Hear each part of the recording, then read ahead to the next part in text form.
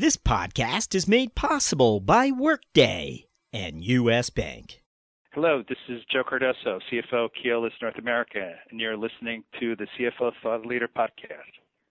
This is episode 377.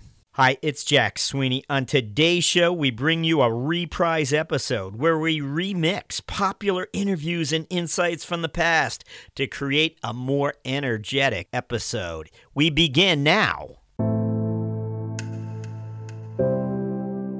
It was not quite 100 years ago that Donaldson Brown arrived inside the finance department of the General Motors Corporation. The future CFO of GM had distinguished himself years earlier by developing a return on investment formula for the DuPont company, now GM's largest investor. It was that relationship that ultimately influenced Brown's decision to leave DuPont and spearhead the application of the concept inside GM's operations. And so a concept originally developed to shed light on the operations behind the manufacture of blasting powder and dynamite would become a central component of the automaker, whose rapid expansion became synonymous with the rise of the modern corporation. Fast forward 100 years, and while it may be difficult to classify an imprint made by any one finance leader as being Brown-worthy, it's not difficult to identify the class of finance leaders that is unquestionably having a Brown-like impact on the evolution of the finance function.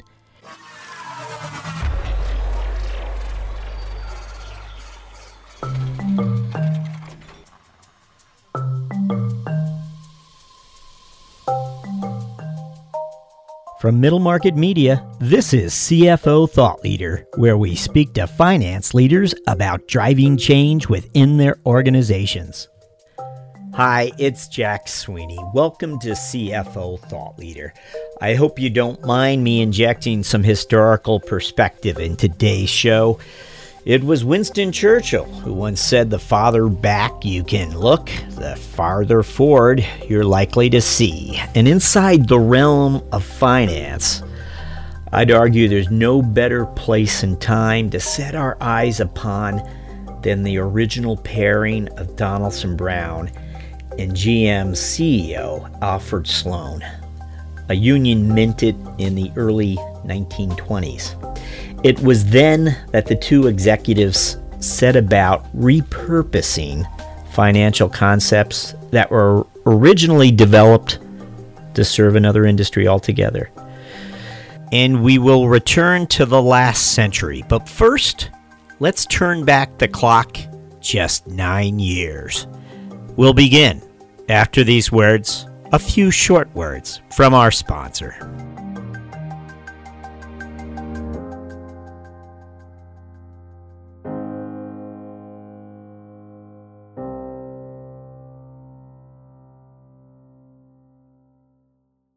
Just as a house needs a good foundation, your business needs a solid technology foundation. At Workday, a different approach to finance technology is giving growing mid-size organizations a distinct advantage. Workday's flexible architecture means that when business conditions change, finance can easily make changes to business processes.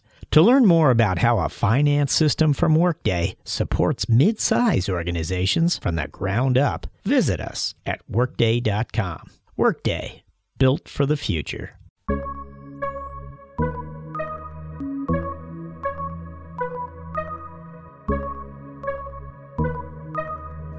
The economy's unexpected plunge in 2008 allowed many finance leaders to garner more influence within their organization and enlarge their strategic roles as cost-cutting and workforce reductions became a necessity inside many companies. However, as time passed, to maintain that influence, finance leaders needed to demonstrate they could do more than just manage costs. In the wake of the downturn, many finance leaders were being handed a growth ultimatum. To keep their seats at the strategy table, finance leaders would need to demonstrate they could drive growth, and no one group of finance leaders were perhaps better prepared to answer the growth challenge more soundly than those inside the software as a service realm. What we realized is that we could be doing more in terms of our consumer engagements if we knew more about the customer. If your customer spent $10 with you last year, if you took away what they may have dropped and then you added what they may have added on, either an add-on or a cross-sell, how much are they paying you a year later? All right, so that's a really important metric to understand the health of your customer base. So customer experience is a huge part of what we do as a software as a service business. Each year they renew, or at the end of each contract they renew, and you have to re-win that business. The two key metrics for us, which I also care about on a daily basis, is the number of customers using our services, and then increasingly how well the customers take benefit of our services.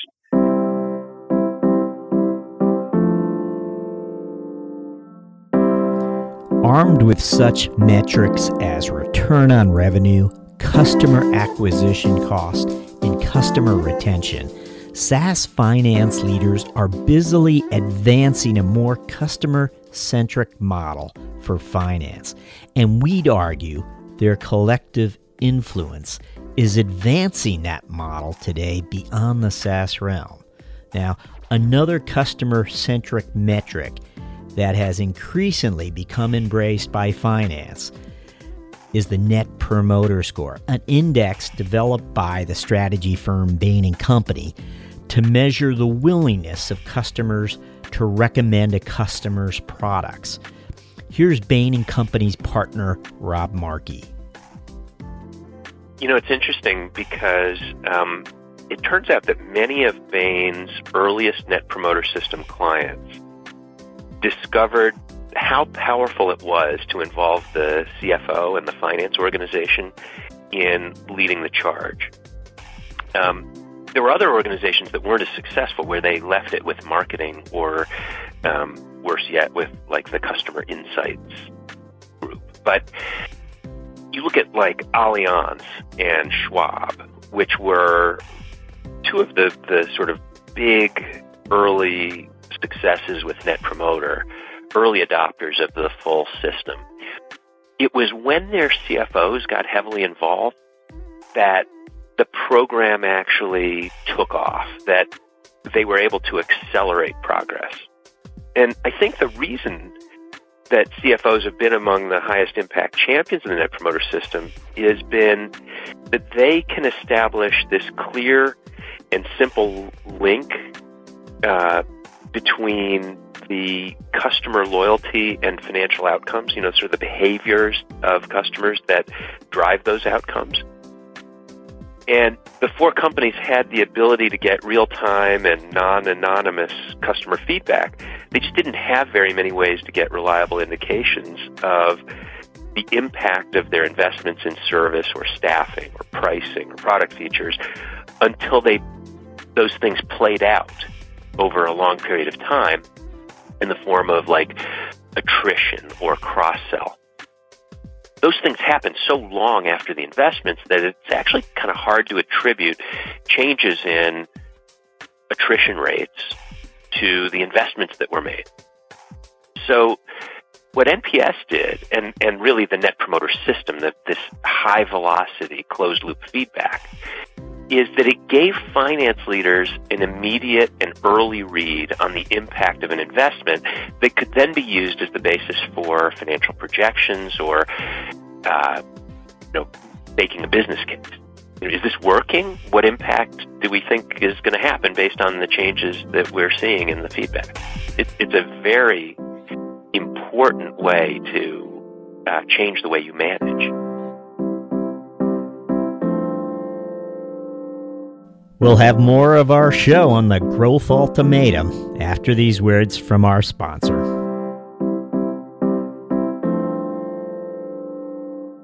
You want smart, clear and honest guidance to help you meet the financial goals of your middle market business. With U.S. Bank, you have a partner who will help you find the right solutions to help your organization reduce payment costs, enhance control, improve cash flow, and expand your spend visibility. U.S. Bank's dedication to making ethical decisions and doing the right thing is at the heart of what they do, and their efforts haven't gone unnoticed. They've been named a 2017 World's Most Ethical Company for the third consecutive year by the Ethisphere Institute. To learn more, visit uspayment.com/middlemarket.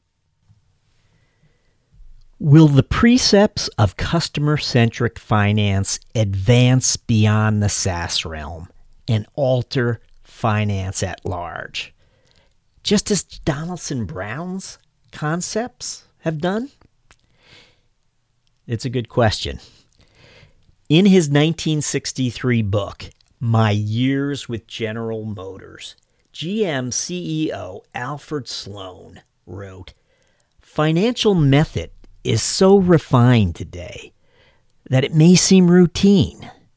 Yet this method, the financial model, as some call it, by organizing and presenting the significant facts about what is going on in and around business, is one of the chief bases for strategic business."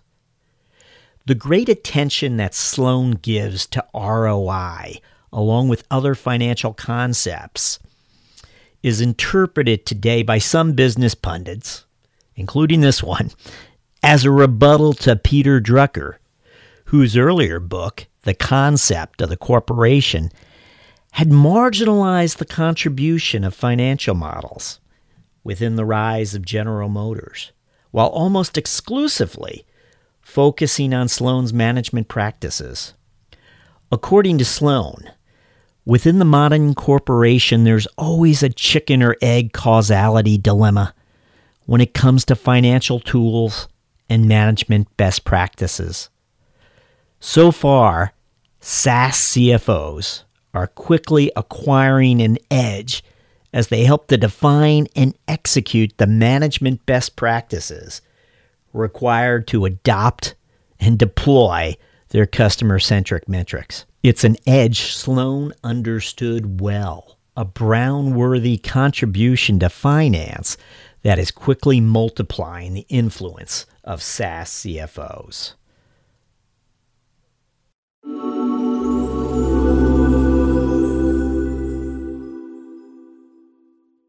Next, we thought we'd reprise two tales of collaboration for you, or at least feature two of our CFOs and how they responded to our questions in regards to collaboration.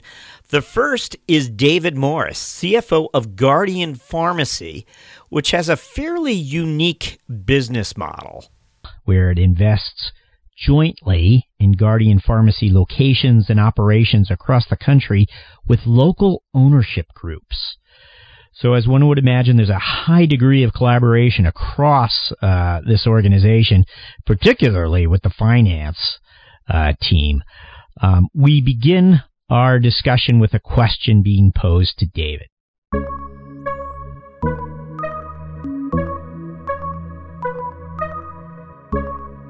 Now, you've been CFO of Guardian, the relative startup, and Guardian, this fairly mature middle market firm. Can you share with us how the role of CFO has changed over time? When we initially began, putting the financial and operational structure together, we had one location in Phoenix. And I'll tell you, they probably got sick of seeing some of us. Today, we've got 25 going to 30 locations, so it's changed significantly. But from the onset, I would say our mindset has been to put the people, systems, processes, controls in place to run a large company. So I won't say, we were ready to go public 8 years ago, but we've been working to run this company even when we were $50 million in revenue, run it like a $500 million company. So that's kind of been our mindset. We've also worked hard to stay in front of the support structure, and it's tricky in a high growth environment how much do you invest? Can we get by with this? Do we need to invest in that? And I think we've done a much better job of that in this endeavor. And that's some of our learning from our previous company.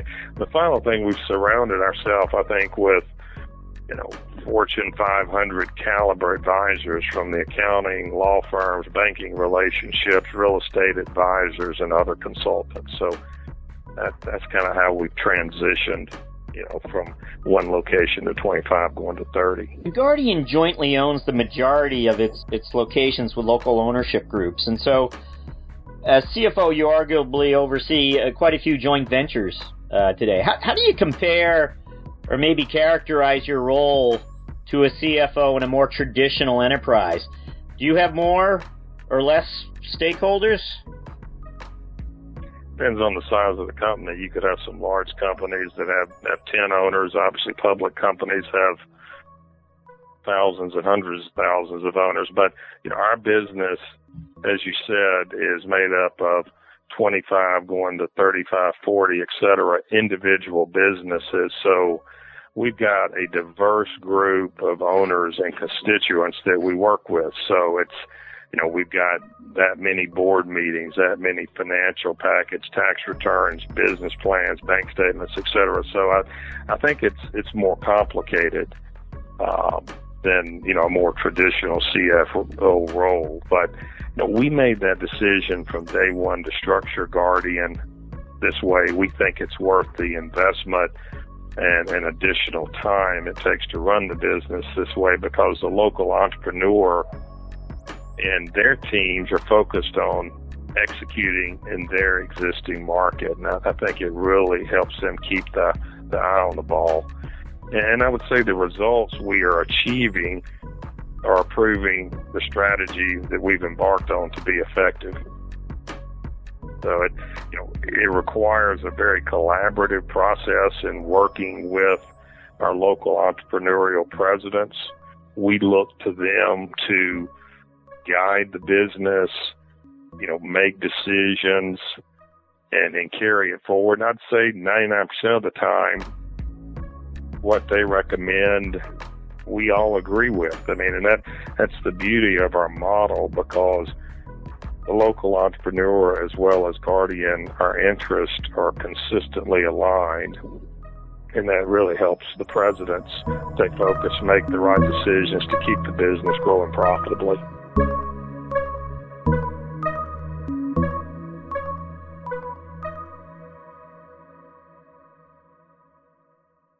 Our next tale of collaboration is an IPO tale. We've heard a number of intriguing IPO tales on the CFO circuit here, but few offered the deep reflection into the experience and its collaborative demands that Jim Tolan, CFO of BroadSoft, brought to the subject. Here's Jim. So, it's really it really is a 9-month process, and it is somewhat unique in that all roads lead in and out of the CFO. And so it's sort of the ultimate from a CFO standpoint in leadership and project management. When our board told me, right, let's go, I came back home and, my wife said, well, I'll see you in 9 months. And that was just about right. And it's really because, you're the center point of being able to articulate the company's financial strategy, business strategy, even the business section in the 10K, how to present the company to investors. It's also, you got to manage the bankers, you got to manage the lawyers. It's almost at times a goat rodeo with so many third parties involved with what you're doing.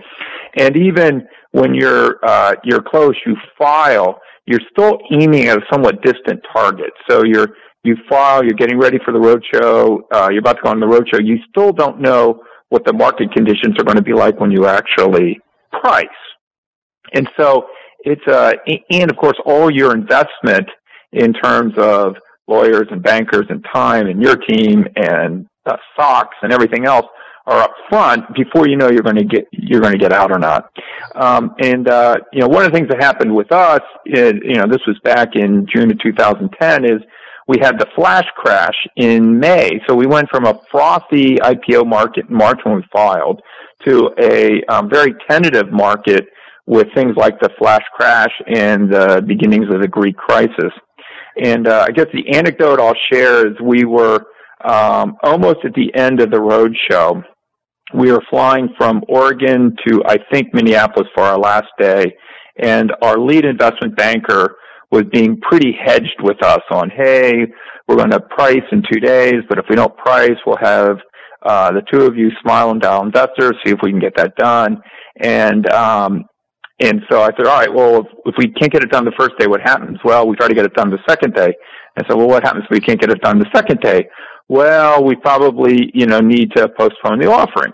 And so I said, so when do we do it again? And September. I said, okay, well, since we've done the roadshow, I presume we have to do the roadshow again. I said, no, we have to start over. And so I looked at the banker on the plane, and this is after 2.5 weeks of 8 to 10 meetings a day, next city that night. We were just exhausted and tired of hearing ourselves talk. And I said, you're one of the best investment banks in the world. We're ready. You figure out how to get us done. And we ended up getting priced on the day, but it was a very choppy, you think about our IPO, we went out at 9, we traded $7.30 to a little over 9 for 6 months.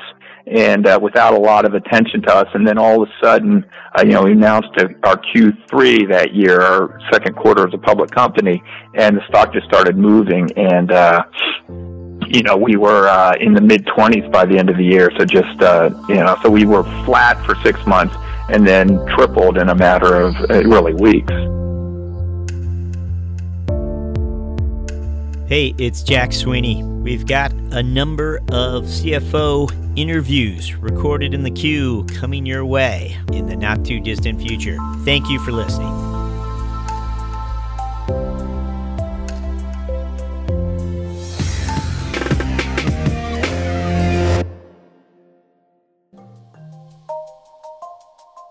Thank you for listening. And don't forget, Thought Leader listeners, you can now go premium at CFOThoughtLeader.com.